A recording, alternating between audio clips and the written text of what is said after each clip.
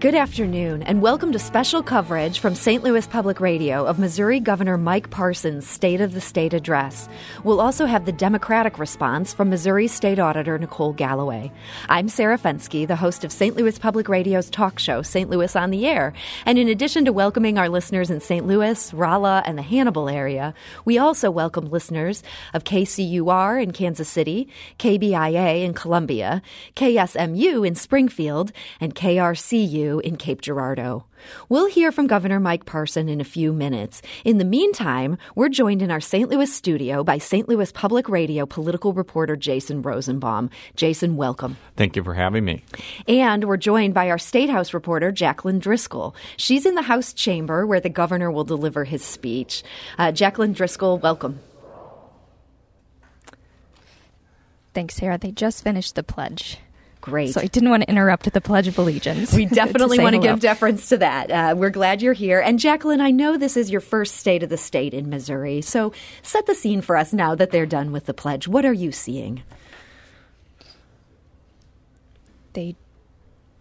One moment. They just removed the colors from the chamber. So the chamber was still quiet as you were asking me that. Right now we've got dozens and dozens of lawmakers on the floor. I believe moments ago they did already bring in the senators. This is one of the few times where senators and members of the House will be in one chamber to listen to a speech from the governor. They're just kind of milling about right now, headed to their seats. It looks like there's dozens of people in the upper galleries here to see what the governor will say in his second State of the State address. And you described the upper galleries of this room. This is a pretty ornate room with just some solemnity to it. What are you seeing as you look down on the people here? Well, it looks pretty similar to what I see every day. I know that you all don't see that every day, but it is, the massive House chamber. All of the representatives are in their seats. It appears as though they are taking roll right now to make sure that all of the members are in their seats. There is, at the back of the gallery, two massive wooden doors, and that is where the governor will enter. As he walks down the aisle, he'll be greeted with a lot of pomp and circumstance. He'll be shaking a lot of hands and greeting all of the members that are in the chamber before he addresses the podium to give his speech.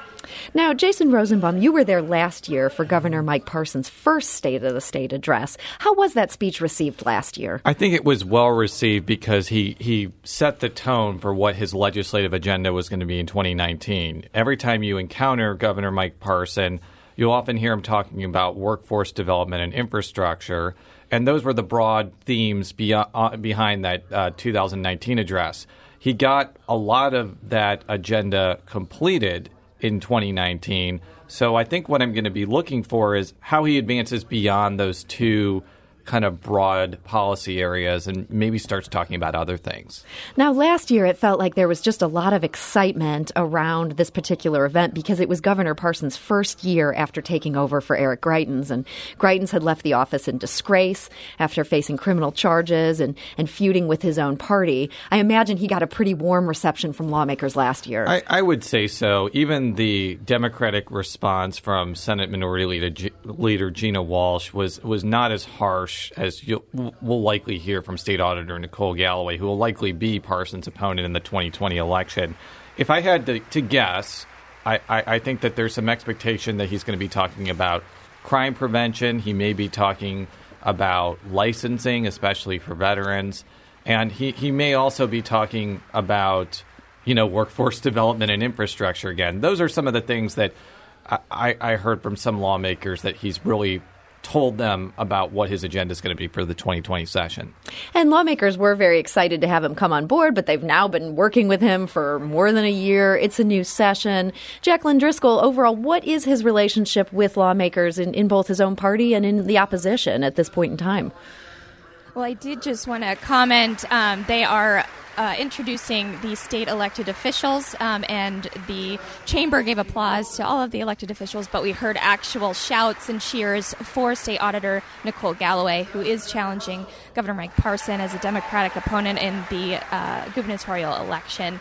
But as to your question regarding Parson's relationship with lawmakers, he does have a supermajority in both chambers, so it is expected that the members will try to, appease his asks, as we will hear later today, and help lay out more of his priorities, because obviously their intention is to hopefully get Governor Parson reelected. He works closely with members of his party and leadership. The only thing that I've really heard, anything that separates the two is some of the work that Governor Parsons did with the mayors of the 4 largest cities in Missouri. They talked about gun reform, and he did support some types of gun reform. Speaker Elijah Haar says that that's not going to happen. We've also heard from Senate leadership that they don't intend to support any type of gun reform measures. So that's really the only thing that I've heard where Parson and the Republican leadership may have different approaches. Now, Jason Rosenbaum, he's obviously also a much different person than Eric Greitens. And at the time that he was elected lieutenant governor. It's a very low-profile race. A lot of us just didn't know very much about him. Tell us a little bit about his background. Well, he is from Polk County, Missouri, which is kind of in southwestern part of the state. He was a sheriff before he was a state representative, and then he was a state senator before he was lieutenant governor. And that's probably given him a little bit more deference to the legislature than former Governor Greitens, who famously came in railing against career politicians and continued to rail against them when he needed them to pass his agenda. I do think, though, that there probably will be kind of some policy sources of conflict even among Republicans. Jacqueline mentioned the whole issue of gun restrictions. I think even when he sounded out support for fairly modest things like keeping guns out of the hands of juveniles and domestic abusers, and even talking about red flag laws, that got kind of a lot of pushback from the Republican caucus, and he had to go on some conservative radio programs and talk about how much he supported the Second Amendment. There's also some angst about the low-income housing tax credit, which is still frozen even after the Greitens years. And I think that there's some differences of opinion about what the governor should do with it. I don't expect anything about the low-income housing tax credit, but it will be interesting to hear what his specific plans are on crime. Do you think the low-income housing tax credit is something that still is too hot for him to handle in terms of the controversy that had surrounded Governor Greitens' theory that this was what led to his downfall? That's one possibility. I think that, from talking with him in 2018, he said that he wanted the legislature to make significant changes to that program. Those changes didn't happen in 2019, and now a lot of advocates for that program, which really does do a lot of good, especially for people that need high-quality housing, want him to restart it, and he has the power to do that as governor. So the question that I think is on a lot of people's minds in the legislature is whether any chances of making changes to the program may be moot if the governor restarts the program without any changes. That's going to be something we'll be looking out for as the session goes on. You're currently listening to special coverage of Missouri Governor Mike Parson's State of the State address. We're expecting the governor to come on and speak here in a few minutes. I'm Sarah Fenske, the host at St. Louis Public Radio, and we're glad to be joined by our sister stations. That's KCUR, KBIA, KSMU, and KRCU. I'm joined in our St. Louis studio by St. Louis Public Radio political reporter, and State House reporter Jacqueline Driscoll is in the field there in Jefferson City. Jacqueline, I imagine people are still continuing to sort of mill around the room there. Has anything happened since we last checked in with you? They are doing some introductions right now. They introduced the heads of several state agencies right now. They just introduced First Lady Teresa Parson, where she got a standing ovation throughout the chamber. And they are indicating that the Sergeant of Arms will enter through the back doors. And we will see who he is going, what is going to be following. Right now, their Lieutenant Governor Mike Kehoe is presiding over the chamber as we wait. Okay. Now, I know the legislative session kicked off last week. And Jason, last week on the show, St. Louis on the Air, we did talk to Speaker of the House Elijah Haahr about his agenda. He told us his biggest priority is the budget. I guess that makes sense. This is something they have to figure out this year. Yeah, that's the one aspect of legislative governance that lawmakers actually must complete. And if they don't complete it by a certain time, they go into an automatic special session. I'm not really anticipating there being like major conflicts with the budget. I'm sure that there'll be some smaller issues that there are differences between the House and Senate. But I do know from listening to the Speaker of the House, I think he's concerned about the long term, what the effects of a lawsuit against the Department of Corrections is going to be, whether there's an economic downturn and the like. So I think that they're maybe trying to plan ahead for some not-so-good budget years in the near future.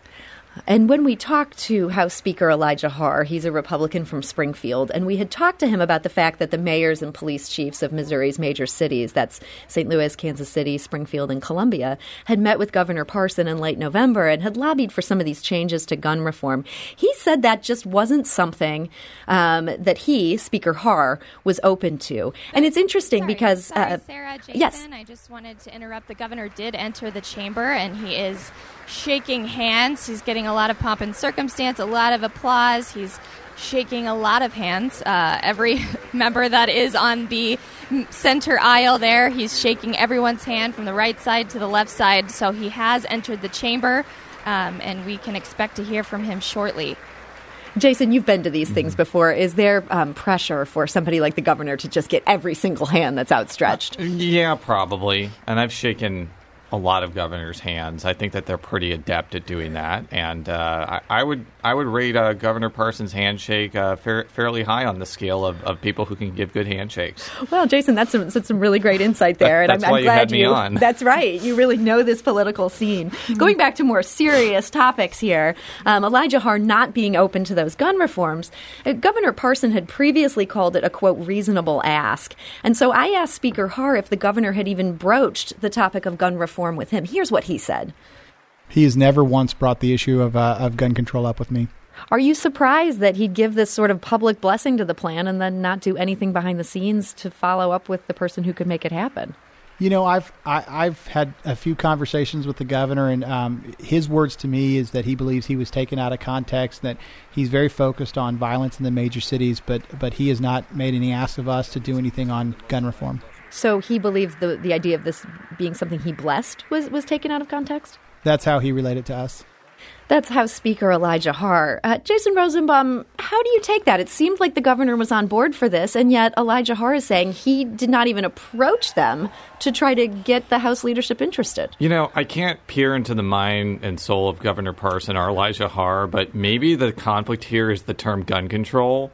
Because, I mean, restricting somebody's ability, be it a child or a domestic abuser's ability to get a gun, by definition, is controlling someone's ability to get a gun. It is gun control. And Sarah and Jason, Jacqueline? Lieutenant Governor Mike Kehoe is introducing Governor Mike Parson. He just introduced him. The chamber is cheering and clapping, and the governor is approaching the microphone. Great. And so your sense is that he's getting ready to talk really soon here?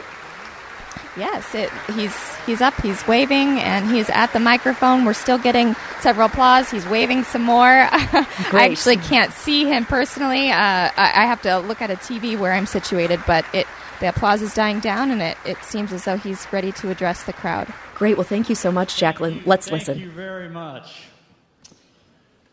Statewide leaders, legislators, and special guests, thank you for the warm welcome and the honor of being here today to present the State of the State. It was not too long ago that I stood here and laid out a bold plan for the future of Missouri.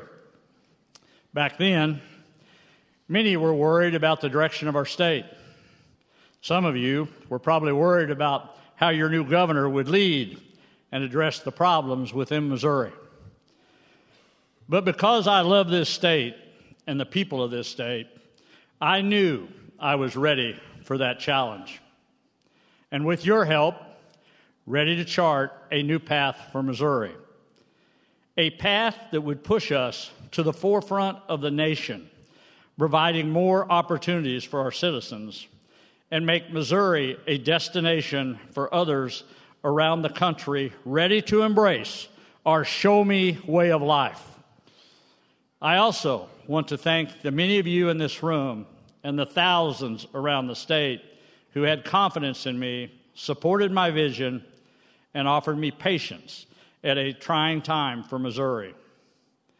Even though it was a challenging time, it was also an opportunity to do things differently, to tackle tough problems and propose bold solutions. And with your help, we have made tremendous progress. That is why I am confident telling you today that the state of our state is strong, and by working together, we will be ready for an even better future.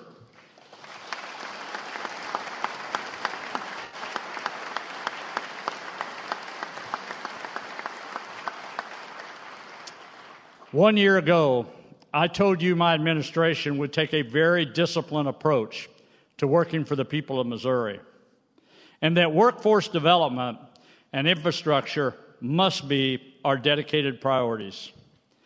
Focusing on these issues would allow us to not only make short-term gains for our state, but also provide long-term stability and a solid foundation for future generations. They were issues that we worked on together, regardless of party or regions of the state.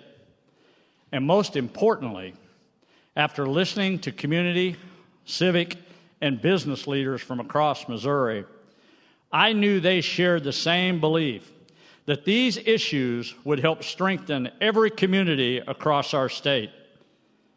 In fact, in just a single year, Missouri's workforce development agenda was caught the attention of the rest of the country. Other states are watching us now and taking notes, and we are rapidly working towards our goals of becoming the best in the Midwest and, frankly, the best in the nation.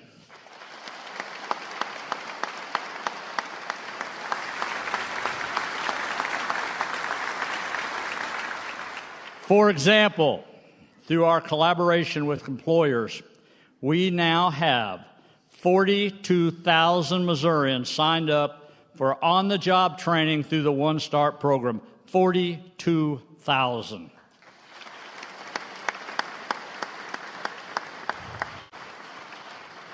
We have reached second in the nation for apprenticeships, and we fully intend to keep that momentum going. Our Fast Track Scholarship program has reached hundreds of applications, and I am very proud that these scholarships are primarily used at our community college, where women make up 61% of the total enrollment.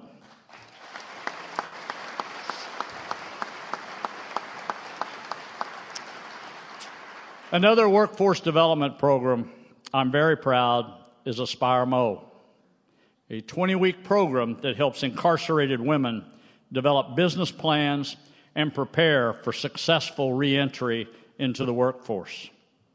Here with us today in the upper gallery is Emily Kershaw and Nagayla Gibbs. Both of these ladies served in the Vandalia Women's Correction Center.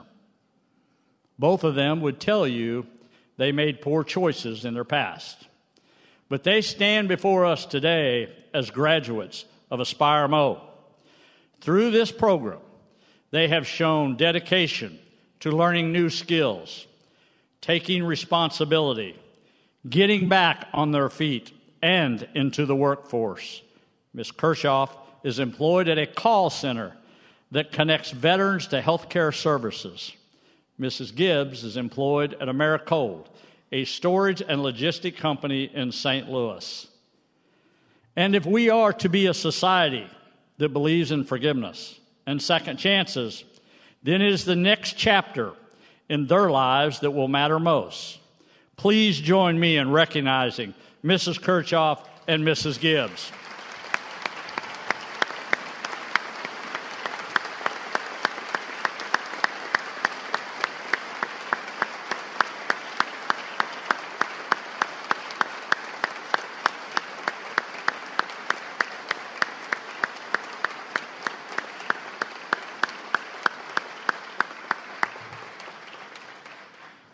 please know we believe in you. We support you, and we wish you the best in the days to come. The opportunities we have provided for individuals to better themselves and in return provide a more stable environment for their families will truly change lives long after all of us are gone. When we talk about these successes in workforce development, it is also worth pointing out that real incomes are rising faster than any time in recent history. More people have more money in their pockets, and the tax cuts at the state and the federal level are absolutely having a positive impact here in Missouri.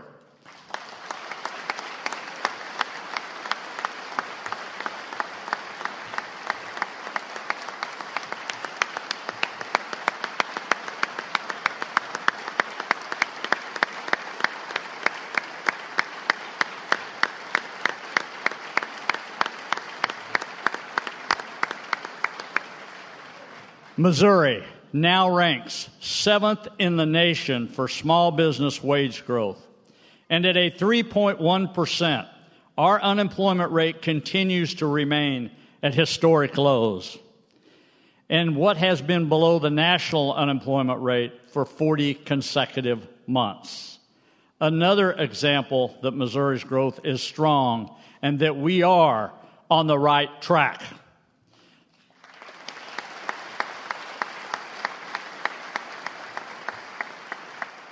Not to mention that the African American unemployment rate in Missouri has dropped from over 10% in 2014 to 5.5% today, nearly in half.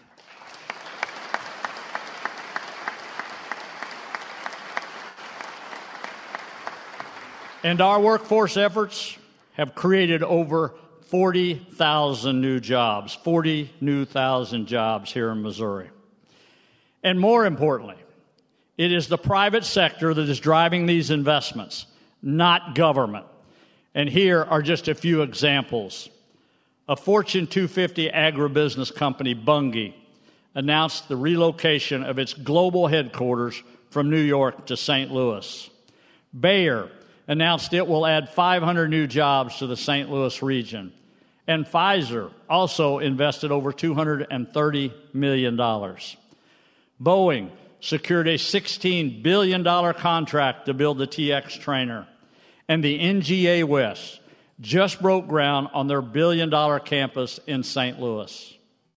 And on the other side of the state, companies like Swiss Re, Faurecia, CVS, and Waddell Reed have made huge investments in the area. And of course, Kansas City beat more than 130 other cities around the country to land 2 divisions from the USDA and over 500 new jobs for the first time in our nation's history.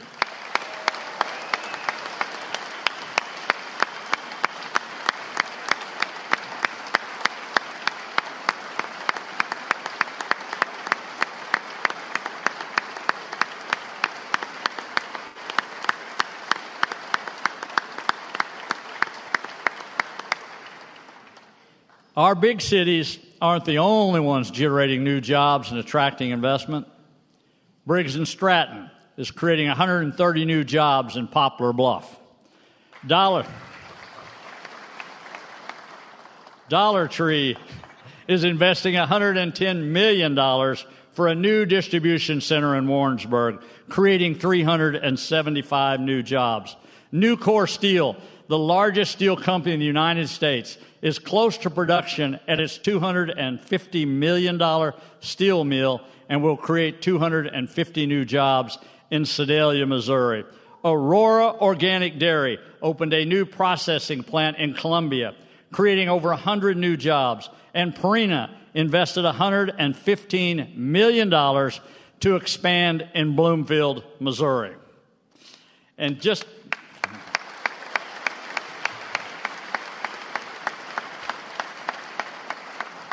And about 1 month ago, General Motors announced one of the largest single project investments in our state's history in Wentzville with a $1.5 billion investment to build mid-sized trucks for North America, and we like our trucks here in Missouri.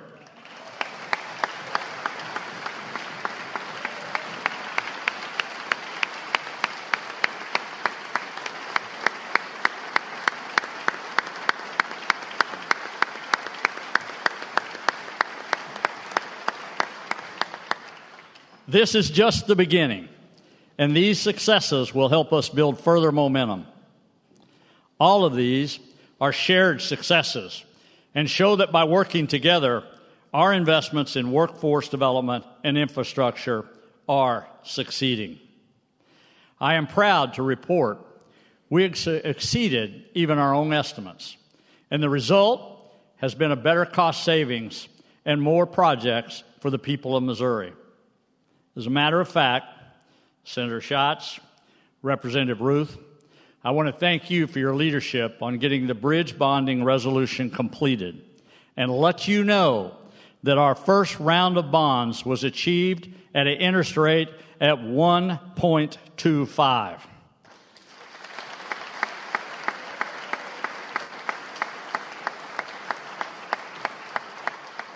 And what triggered these bonds was an $80.2 million infra grant from the United States Department of Transportation to build the Rocheport Bridge.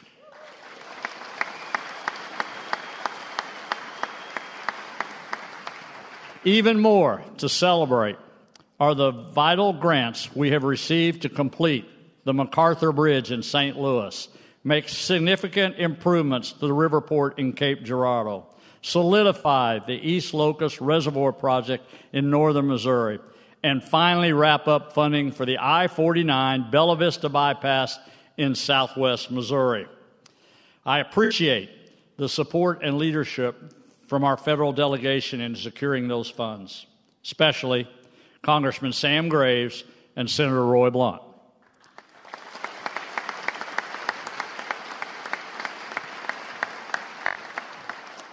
These projects are critically important to the regions, and I am proud of MoDOT's hard work to leverage every tax dollar to the fullest and make our transportation system safer for all Missourians. In addition to these projects, we got even better return than expected on the infrastructure cost share program that you all passed. And I'm excited to tell you that this nearly $50 million investment will lead to nearly $150 million in new infrastructure investment and an economic impact of approximately $350 million.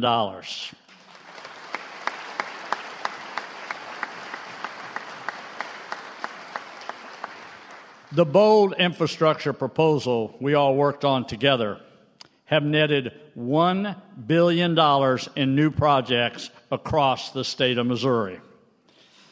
There is so much excitement and optimism across all parts of the state. But right here in Jefferson City, we shook things up a little more. We stopped talking about reform and pushed through real reforms that have changed state government for the better. Our first reorganization effort of state government took effect this past August, impacting hundreds of state employees. These changes represented the most significant reorganization of state government in decades. And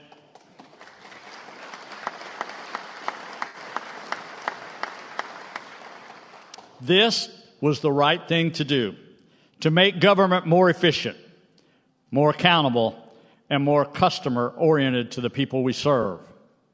As part of our efforts to improve state government, we also successfully consolidated a state prison that will save us $22 million every year.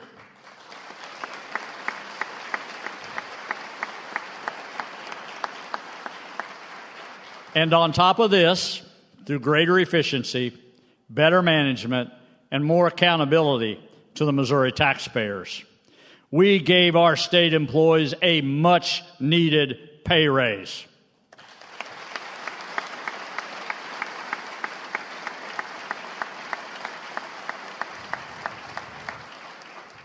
An effort like that does not happen if you don't have bold leaders who are dedicated to making state government better.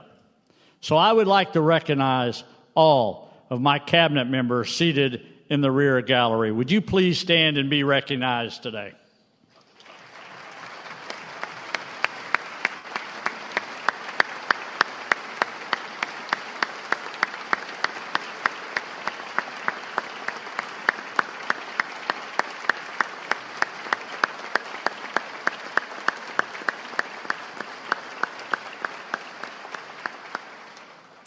I am proud of the support and commitment you show this state every day, and it is my honor to work alongside you.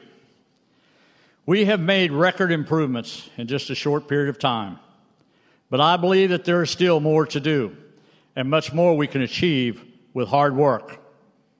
Of course, it is important to know that these bold ideas are working, but most importantly, it is about the impact it has on the lives of everyday people in Missouri. That is why my call this legislative session is to propose initiatives aimed at building stronger communities, improving education and workforce development, revitalizing our infrastructure, and making government more accountable. It is critical to understand that all of these issues provide individuals with more opportunities to strengthen public safety and create healthier and more stable communities. And I have learned that no one knows more about their communities than the mayors. Seated in the upper gallery are the mayors and their chiefs of police of the 4 largest metro areas of our state. Mayor Quentin Lucas of Kansas City,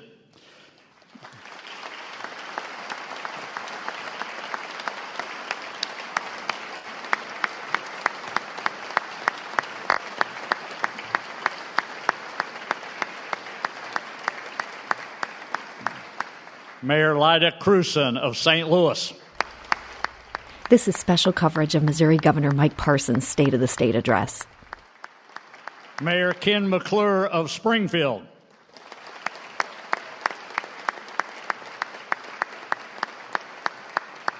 And Mayor Brian Brees of Columbia.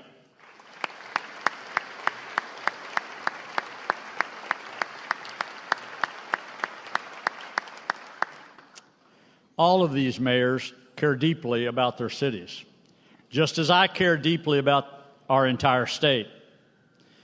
We all know that Missouri is diverse, and so are the opinions and needs of the people within it. But regardless of what part of the state we come from, we all want our communities to be safe. And we worry when we see violent criminals threatening our neighborhoods. That concern for our citizens brought the 5 of us together. Despite our varied backgrounds and differing opinions, we have stayed focused on what we can accomplish by working together, while also showing respect and willingness to listen to one another. These mayors understand my commitment to support the Second Amendment for law-abiding citizens. And let me be clear, during my 6 years in the United States Army, 22 years in law enforcement, and as a lifetime member of the NRA, I have never, ever wavered my support for the Second Amendment.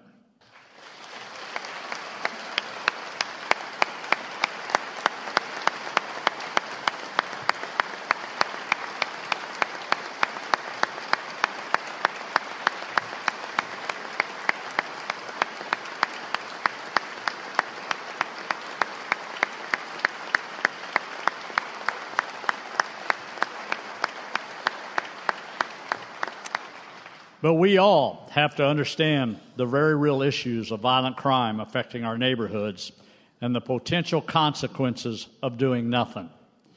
By working together, we have come up with a solution to help combat violent crime, such as providing greater protection for victims and witnesses, providing more mental health resources and services, and finally, strengthening our laws to target violent criminals.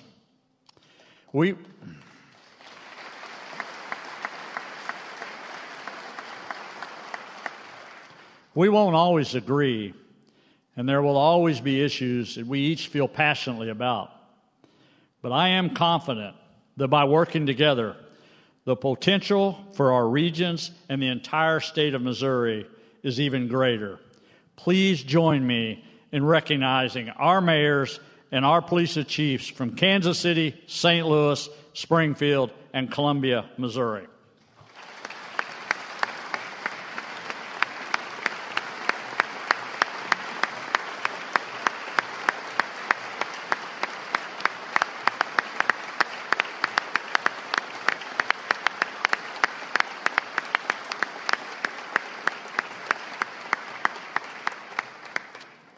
We will continue to promote initiatives that incorporate more mental health resources into public safety, provide more targeted and tactical support of the pursuit of violent criminals, and encourage more coordination among law enforcement. We know some of these efforts are already paying off. Operation Triple Beam in Kansas City and our commitment of state personnel in St. Louis has achieved remarkable results, including the arrest of hundreds of violent criminals, gang members, and the seizure of nearly 30 pounds of illegal drugs.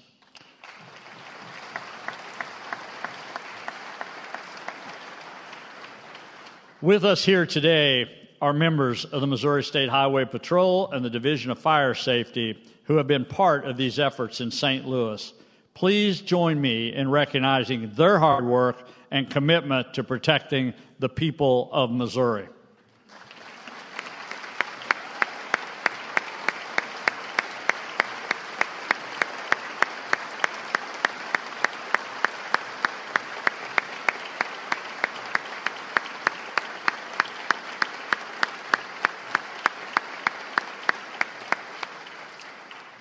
These results reflect real progress and show that by all of us working together, federal, state, and local law enforcement and community leaders, we can make a difference and keep violent criminals off our streets. I also want to point out that we included community leaders. As governor, I have the greatest honor and privilege of representing all parts of our state. But I have learned that the most powerful voices is often the ones in the communities. With us here today are several members of the Missouri Faith Leadership Coalition. I want to thank them for stepping up, leading by action and not just words, putting their communities and congregations ahead of politics, and helping me better understand the struggles their communities face. These leaders are also special to me because I know we all have a special faith. And it's that special faith that allowed us to look past whatever differences we may have and come together for a purpose higher than any one of us. Would the members of the Missouri Faith-Based Leadership Coalition please stand and be recognized?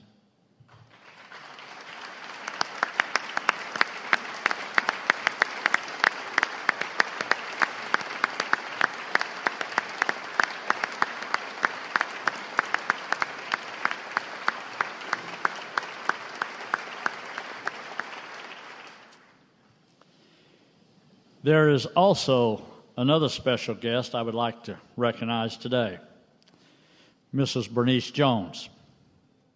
By looking at us, you might not think Mrs. Jones and I have much in common. But one Saturday, at a Grill for Glory event, we realized we both have an immense love for children. Mrs. Jones has 13 grandchildren, and I have 6. Being a grandparent is something we both cherish. I also learned that Mrs. Jones has been involved in her same community in St. Louis for over 50 years, keeping an eye on things, offering assistance to the youth, and always serving others. Sadly, she and I met because of a tragedy of children being shot in the streets. But this also made me realize something else very important about working together. We need to take more time to celebrate community leaders like Ms. Jones, who are making a real difference, not those who are trying to tear it apart and relish in the fear they create by headlines in the newspapers. When it is hard to find the light in a bad situation, sometimes the spark is all you need to get the fire going again. Mrs. Jones has been that spark in her community. She had the chance to leave, but she chose not to. Mrs. Jones stayed to fight the fight and was truly changed lives for the better. I had the opportunity to go to Mrs. Jones's home, a very humble home, typically like most of our grandmas would have, clean, well put together. And we sat there, she sat on the couch, and I sat in a chair right beside her. And we visited, and she told me the trials she had living where she lived and the things that were happening in her neighborhoods and her streets. And during that conversation, she pointed to the wall between me and her, which is about 3 feet apart. And she said, "Governor, you see that hole right there? That's a bullet hole. Come into my house." People, we can do better. We can do better. And if all of us had a few minutes and a little bit of time to spend a little time with Mrs. Jones, and we all worked a little harder to understand what she goes through, this state and this nation would be better off. Please help me recognize Mrs. Jones in the upper gallery.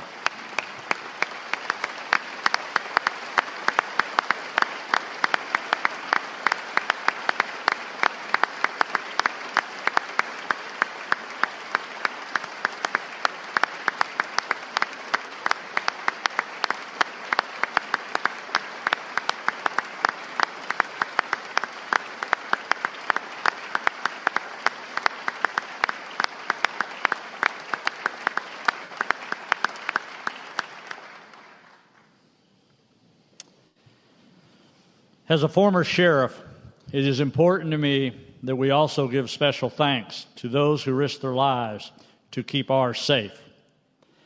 Our law enforcement emergency personnel do a job that most of us don't want to do, but others expect them to do it. We must trust them, and we must stand up for these brave men and women. I hope that this legislative session, serious time and consideration will be given to these proposals to strengthen our communities. While reducing violent crime is our immediate goal, I strongly believe that at the end of the day, it's about better education and skills to get a quality job, because that is going to be the long-term solution. Last year, our workforce development efforts focused on new training opportunities for working adults. However, in some of the most troubling communities, or any community in Missouri for that matter, our children are the true workforce of tomorrow. The most important and impactful time of a child's development is the early years of his or her life. And Missouri recently received a $33.5 million preschool development grant aimed at creating a more effective, high-quality, early learning system. With this funding, we have the opportunity to strengthen our early childhood offerings and better prepare Missouri children for success, which is crucial to the development of our strong workforce.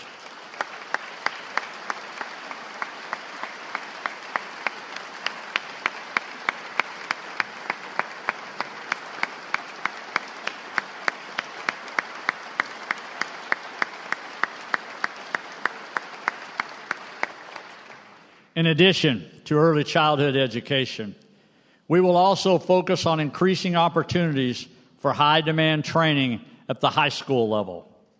We need to ensure our students understand the many opportunities out there, whether it be going into the workforce, the military, a community college, a technical school, or a 4-year degree.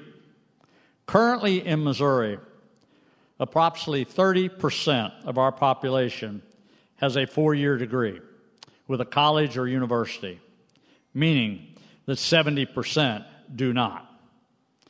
We need to move away from the stigma that not having a college degree is a failure, when in fact, there are many other excellent education and job training opportunities. This is why we are seeking $750,000 to certify approximately 12,000 new high school students as work-ready through the Work Keys program, and this is a major step that could open doors to students not sure of college is their immediate plans, but still put them on a path to greater opportunities.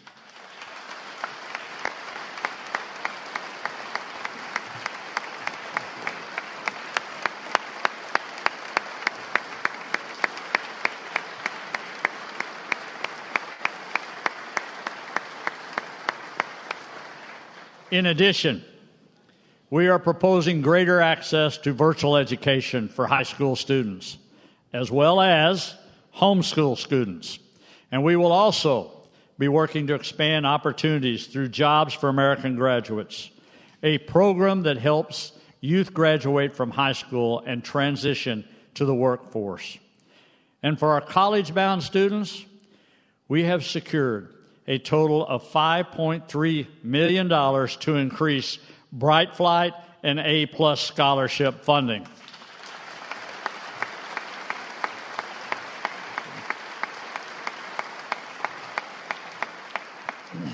We are also proposing another $19 million for the MoExcel's Workforce Initiative. And we can do all of this while increasing school transportation funding and still fully funding our foundation formula. This is special coverage of Missouri Governor Mike Parson's State of the State address.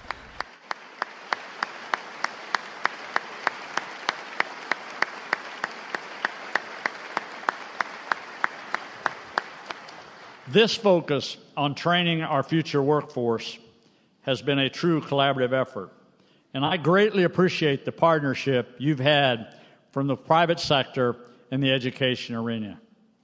Many of these changes to our workforce system would not be possible without our teachers. And that's why I also want to start discussing ways to improve teacher pay.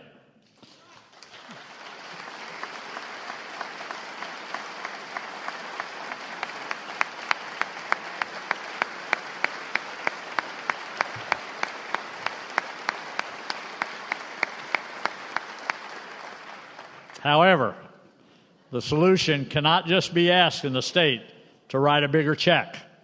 We're going to ask school districts, school boards, and DESE to propose a better plan and a bold plan for our teachers. Being an educator today is not an easy job. By supporting them, we also support our children, their futures, and the future of our state. Here with us today is the Missouri Teacher of the Year, Misty Grandel, from Fordland R3 High School. No person has a greater impact on our children's education than teachers who helps them flourish and grow. Mrs. Grandel is a shining example of this. Please join me in recognizing the Missouri Teacher of the Year, Ms. Grandel.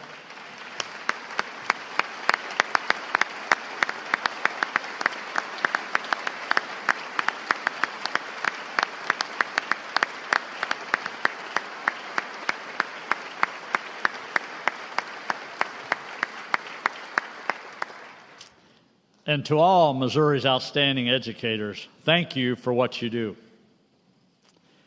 The next phase of our plan will help continue our momentum, but we can't emphasize workforce development without infrastructure. That is a big reason why approximately $5 billion in new private investment has poured into our state, while our unemployment remains at record lows. Why we are pulling ahead of our neighboring states, and we must keep up this hard work. And we will continue to build our critical infrastructure. And we will once again propose setting aside $4 million in disaster recovery funds. Unfortunately, the flooding we saw last year was some of the worst we have seen in decades, and even historically. But I want to truly thank the work of Senator Hageman, Representative Andrews, and the other legislators for their leadership in their communities during these trying times. Despite these challenges, we have still made some major accomplishments worth celebrating. We have proven that we can get through tough times, and together we are creating a new horizon of opportunity for infrastructure in our state. Some of the most exciting infrastructure investments we'll see this year can be tied back to the bold bridge infrastructure plan that you as legislators passed. More than 250 bridges around the state will be repaired or replaced.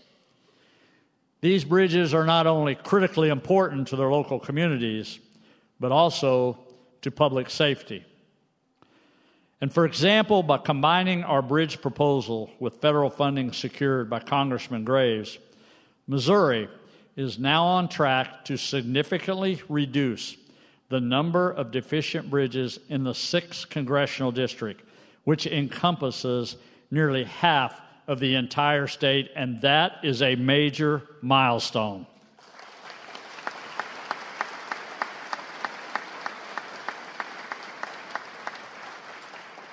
One of the benefits of the plan we laid out last year was not only the immediate impact, but also the additional resources it would free up for other critical projects. An example of this is MoDOT's recent announcement of a huge investment to rebuild a substantial portion of I-270 throughout North County. This renovation has been needed for a long time, and because of our bold steps and MoDOT's innovation, we have made a real change to this system. And another very successful part of our transportation plan last year was the cost share program. And I am excited to announce that we will again be putting another $50 million towards the cost share program this year.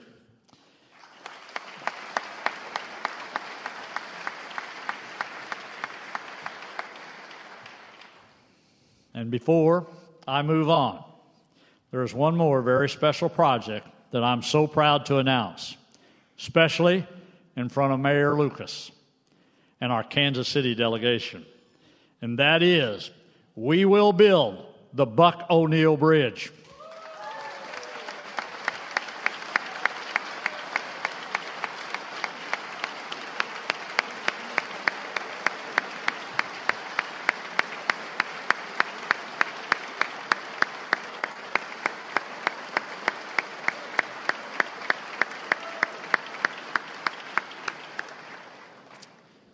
These investments are exciting to celebrate, and we have been working hard to make them a reality. We have also been driving greater efficiency and more accountability for Missourians, hard-earned tax dollars, so that we can reap those returns without increasing taxes. By rolling up our sleeves and doing the hard work, we have generated impressive cost savings. The single largest area we have been able to find savings is the Medicaid system, which accounts for over $10 billion, over one-third of our state budget. Under the leadership of Director Todd Richardson, a new level of accountability and enforcement have been put back in place. Both common sense things expected by the average Missourian. The results has been a savings of $84 million, further protecting citizens who need the services most, and taxpayers who deserve their tax dollars be used wisely. While some in the press are eager to criticize the improved efficiency or outright broken for many years and unpredictability serving every Missourian who is paying for it.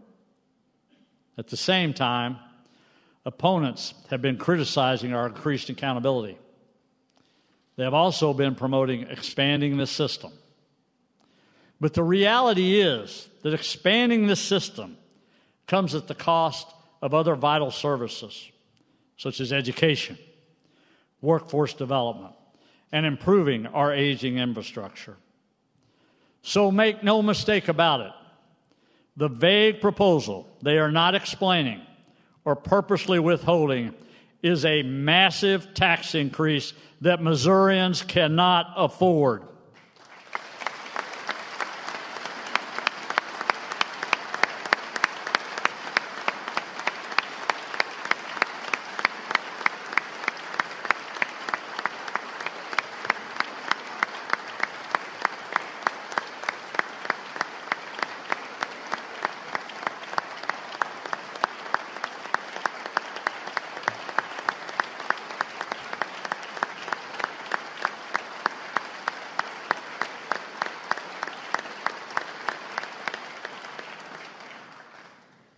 The hard work we are doing to drive efficiency isn't just by supporting policy provisions. It is fundamentally reforming state government and driving accountability across all systems. This is a major shift from the same old style of government that is often supported, where small changes are made around the edges. But real changes are thought too big and too hard to do. My administration has and will continue to do the hard work, and the benefit will be for Missouri taxpayers. The progress we are making is real and exciting, but there is more we can do to improve government and promote our state. We must have a real discussion about tort reform in the legislature. This is special coverage of Missouri Governor Mike Parson's State of the State address.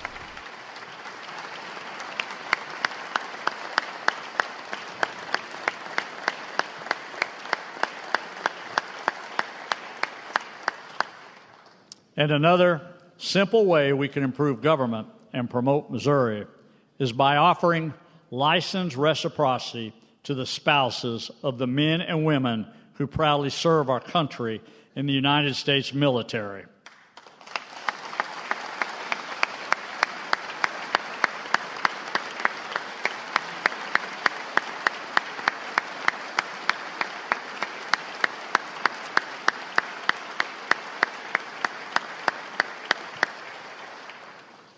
As a veteran myself, I am proud that Missouri is home to over 480,000 veterans, and I hope that we can bring more to our state. Allowing licensed reciprocity would not only help us attract more military families, but also fill critical jobs in our economy. And Senator Brown and Representative Lynch, I am counting on you to get that legislation on my desk as soon as possible.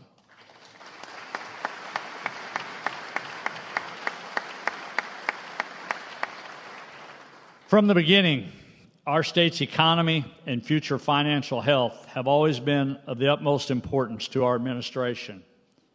And it is our responsibility to pass this on to the next generation. So I have one last proposal I will outline today. As mentioned before, my administration has been more serious than any other in our financial discipline. We have led by example, and again, we will be leaving over $100 million on the bottom line.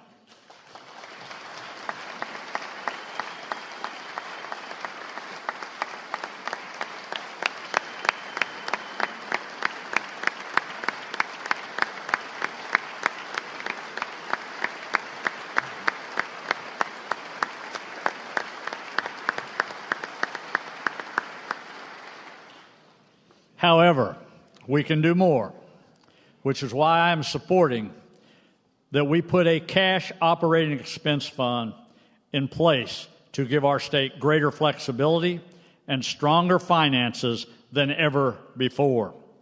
Since the beginning of our administration, our state treasurer, our budget director, my chief of staff have been discussing this opportunity, and I am proud that we can finally make this vision a reality. To initiate this fund, I am proposing set aside $100 million this year, and to ensure this saving remains stable, we will direct Wayfair collections into this fund until it establishes solvency, and we must use the remaining portion to pay off debt obligation. as provide another funding mechanism for infrastructure programs done at a cost-share basis. This final allocation would both increase the long-term financial strength of our state and create another consistent funding source to further upgrade our aging infrastructure.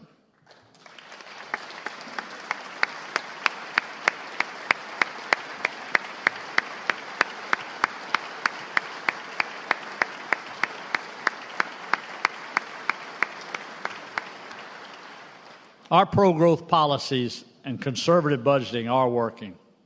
And together, we can set the stage for greatness for Missouri and our future generations. It is no secret that there are elections in the coming months. Everyone here is well aware of this. But I'm sure there are some of you here at the end of your term that feel a little differently about the coming months. When returning home to the people you serve, at the forefront of your mind will be what you accomplished to help improve your communities. If we thought more about what we accomplished at the end of our time, we would likely spend our days a little differently. My guess is that we would spend less time fighting each other over the few differences we have and more time working on the things that we agree on. We have all seen what the outcome of this behavior is when we watch what is going on in Washington, D.C. Surely, we can do better. Surely, as the Show Me state, where our namesake inherently promotes actions and results over words, we have a higher sense of obligation to work together. Some may argue that all these victories are just coincidental. But I firmly believe they are not. I believe it is about a commitment to finding a solution while still standing up for your values.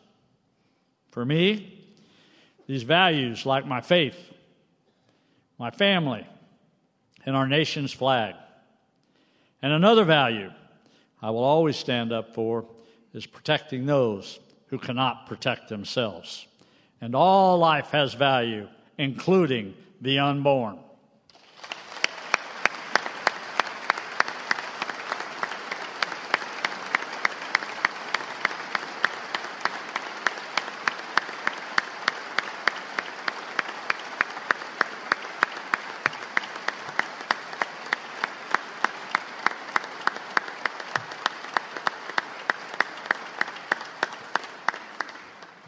Perhaps it's my gray hair, but I am at the time in my career when what I leave behind and how I leave it is more important than impressing people and worrying about who I am not. Make no mistake, in this arena you will be attacked.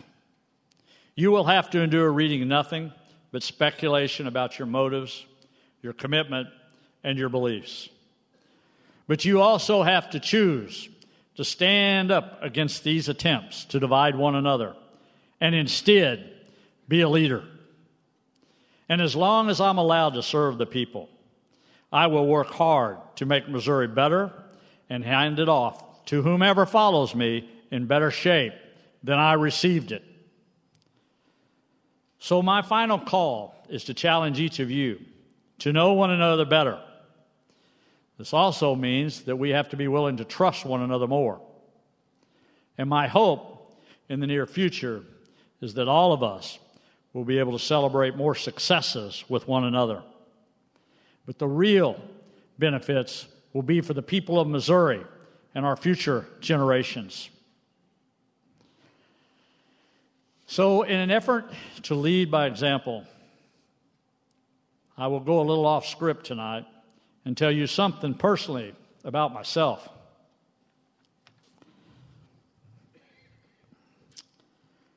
I might as well, because no telling what you will hear about me from someone else who will falsely claim to know what's in my heart.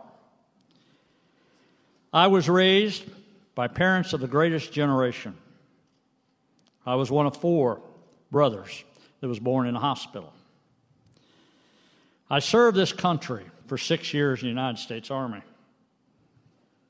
And without Without that experience, I would not be able to stand before you today. I attended college, but I never finished. But I still believe in the promise of America and the American dream. And all the people that I've had a chance to meet and encounter in my life,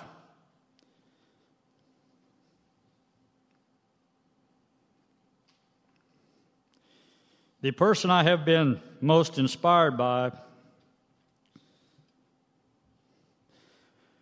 was a single mother with 2 children.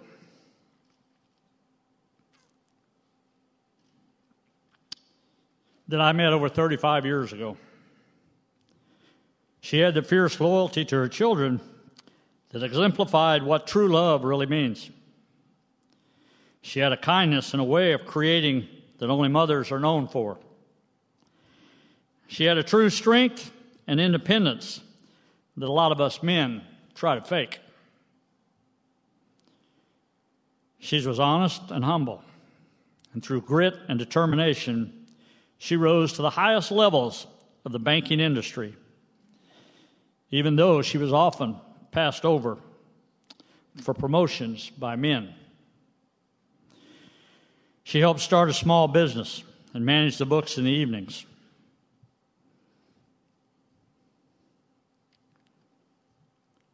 She trusted me to come into her and her children's lives and to love them and take care of them like my own.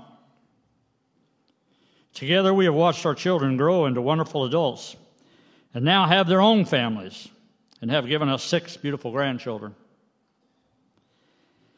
And through it all, she's as beautiful and graceful as the days she was 35 years ago.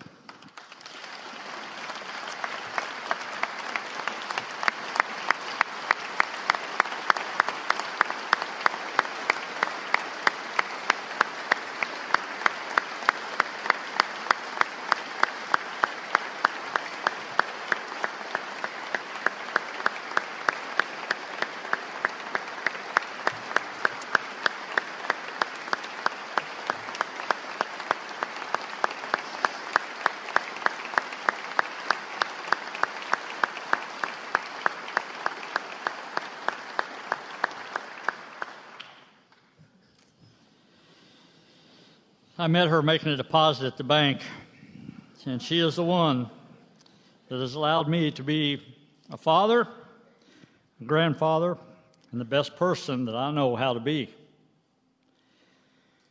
Teresa, I will never have done this without you and have only been able to achieve it because of you.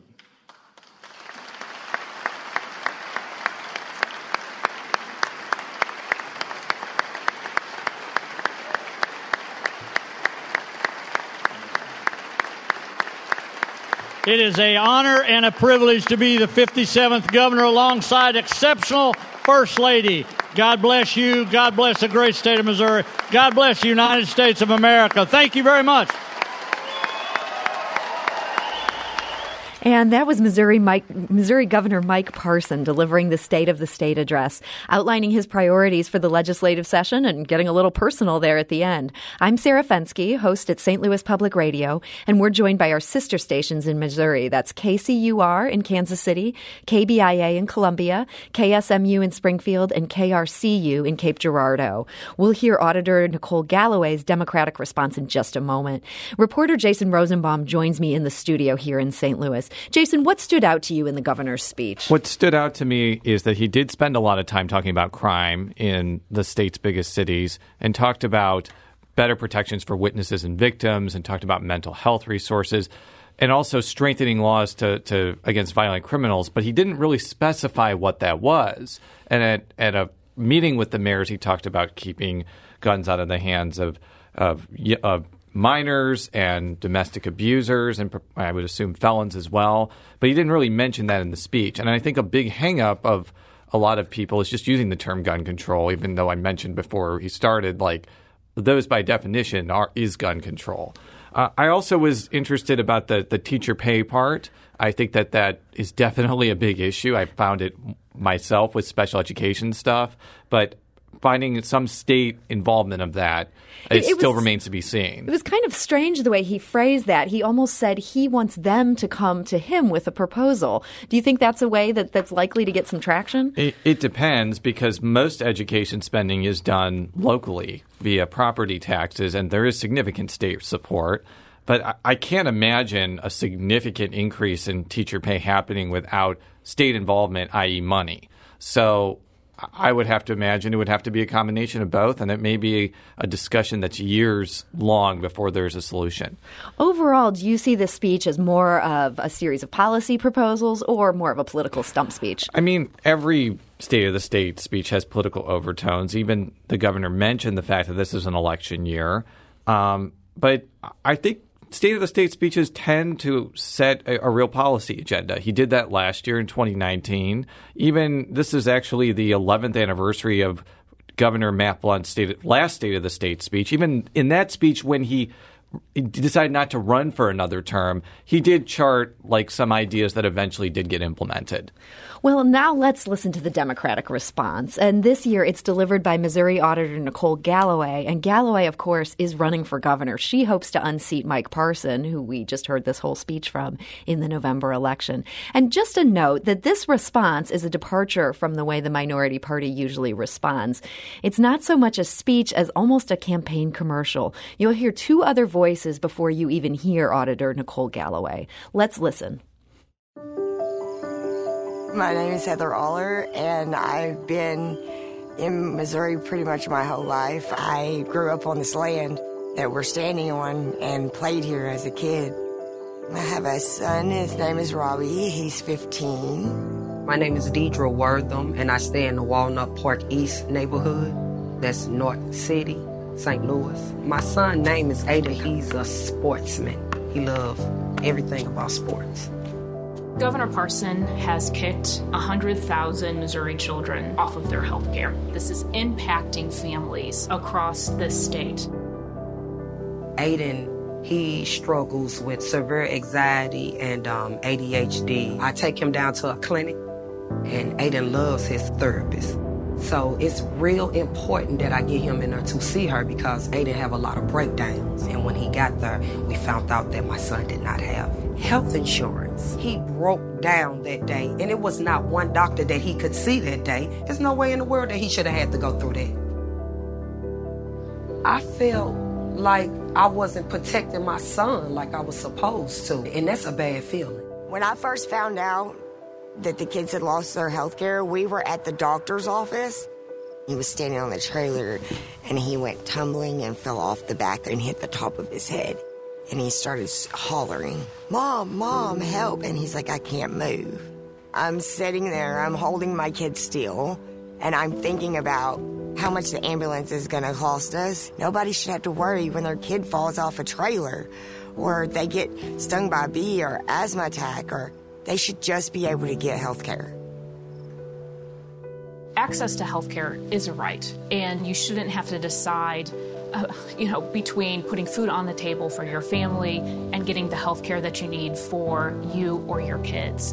Governor Parson, he caused this problem, and in his State of the State, it is unlikely Governor Parson is going to address it or provide a solution. We deserve better than that. He needs to fix the health care crisis he helped create and give children back their health care. The governor clearly doesn't care. He don't care, because if he did, he would have done something. All the people that were kicked off of the health care need to be reinstated now. We have to do better by our children.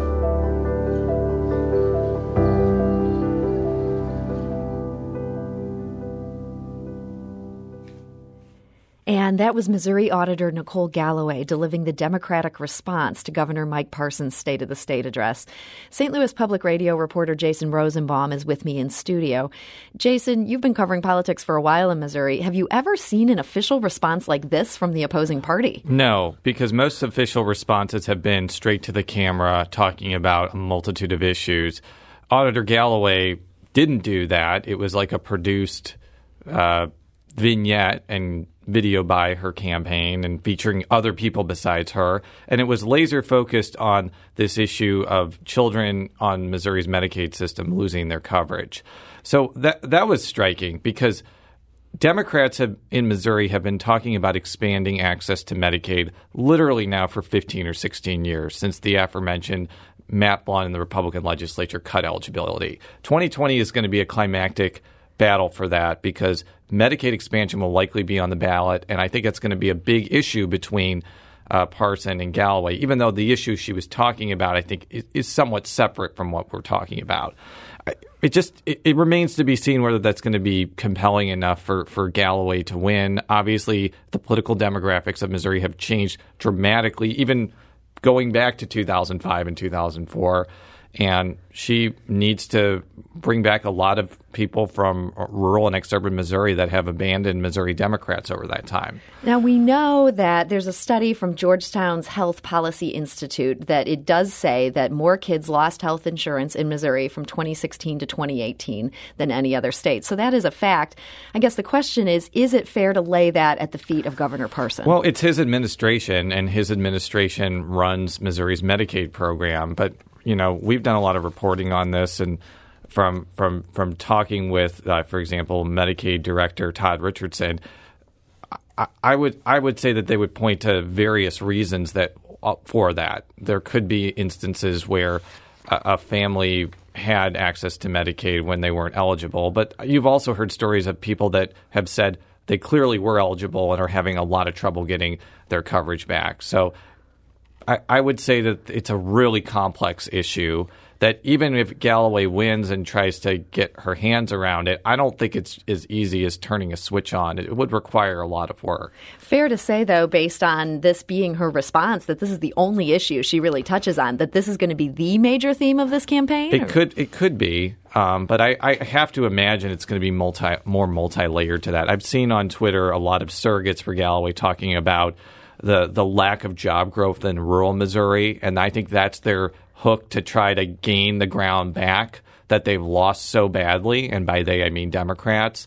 I think, though, that may not be enough, especially with Trump's popularity in rural Missouri likely trickling down and helping Parson. But we'll have to see. I think everyone is expecting a very competitive race. It's one of the few gubernatorial races in the country that could be competitive, so there's going to be a lot of national resources and excitement going into it.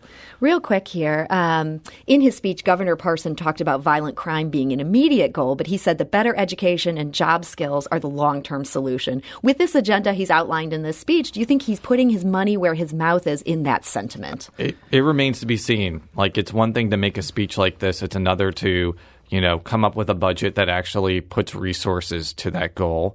And I don't disagree with him. I think that those are long-term solutions. But if those were the long-term solutions, then why aren't they in place now? And a lot of the answer could be a lack of cohesion between state and local officials. We'll have to see if that cohesion manifests itself over the 2020 session. So there'll be a lot to watch here in the next couple months. Yes. Well, I want to say thank you to St. Louis Public Radio reporter Jason Rosenbaum for being with me in our St. Louis studio. Thank you, Jason. Thank you for having me. And thanks to our statewide audience in St. Louis, Rolla, and the Hannibal area, as well as KCUR in Kansas City, KBIA in Columbia, KSMU in Springfield, and KRCU in Cape Girardeau. You've been listening to special coverage of the Missouri State of the State address and the Democratic response to it. In St. Louis, I'm Sarah Fenske. Thank you for listening.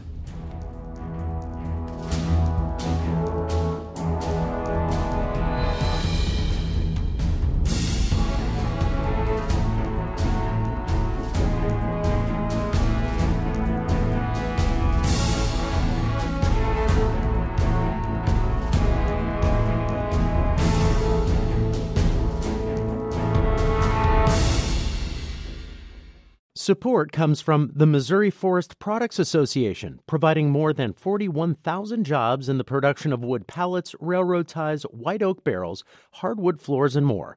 Details at choosewood.com.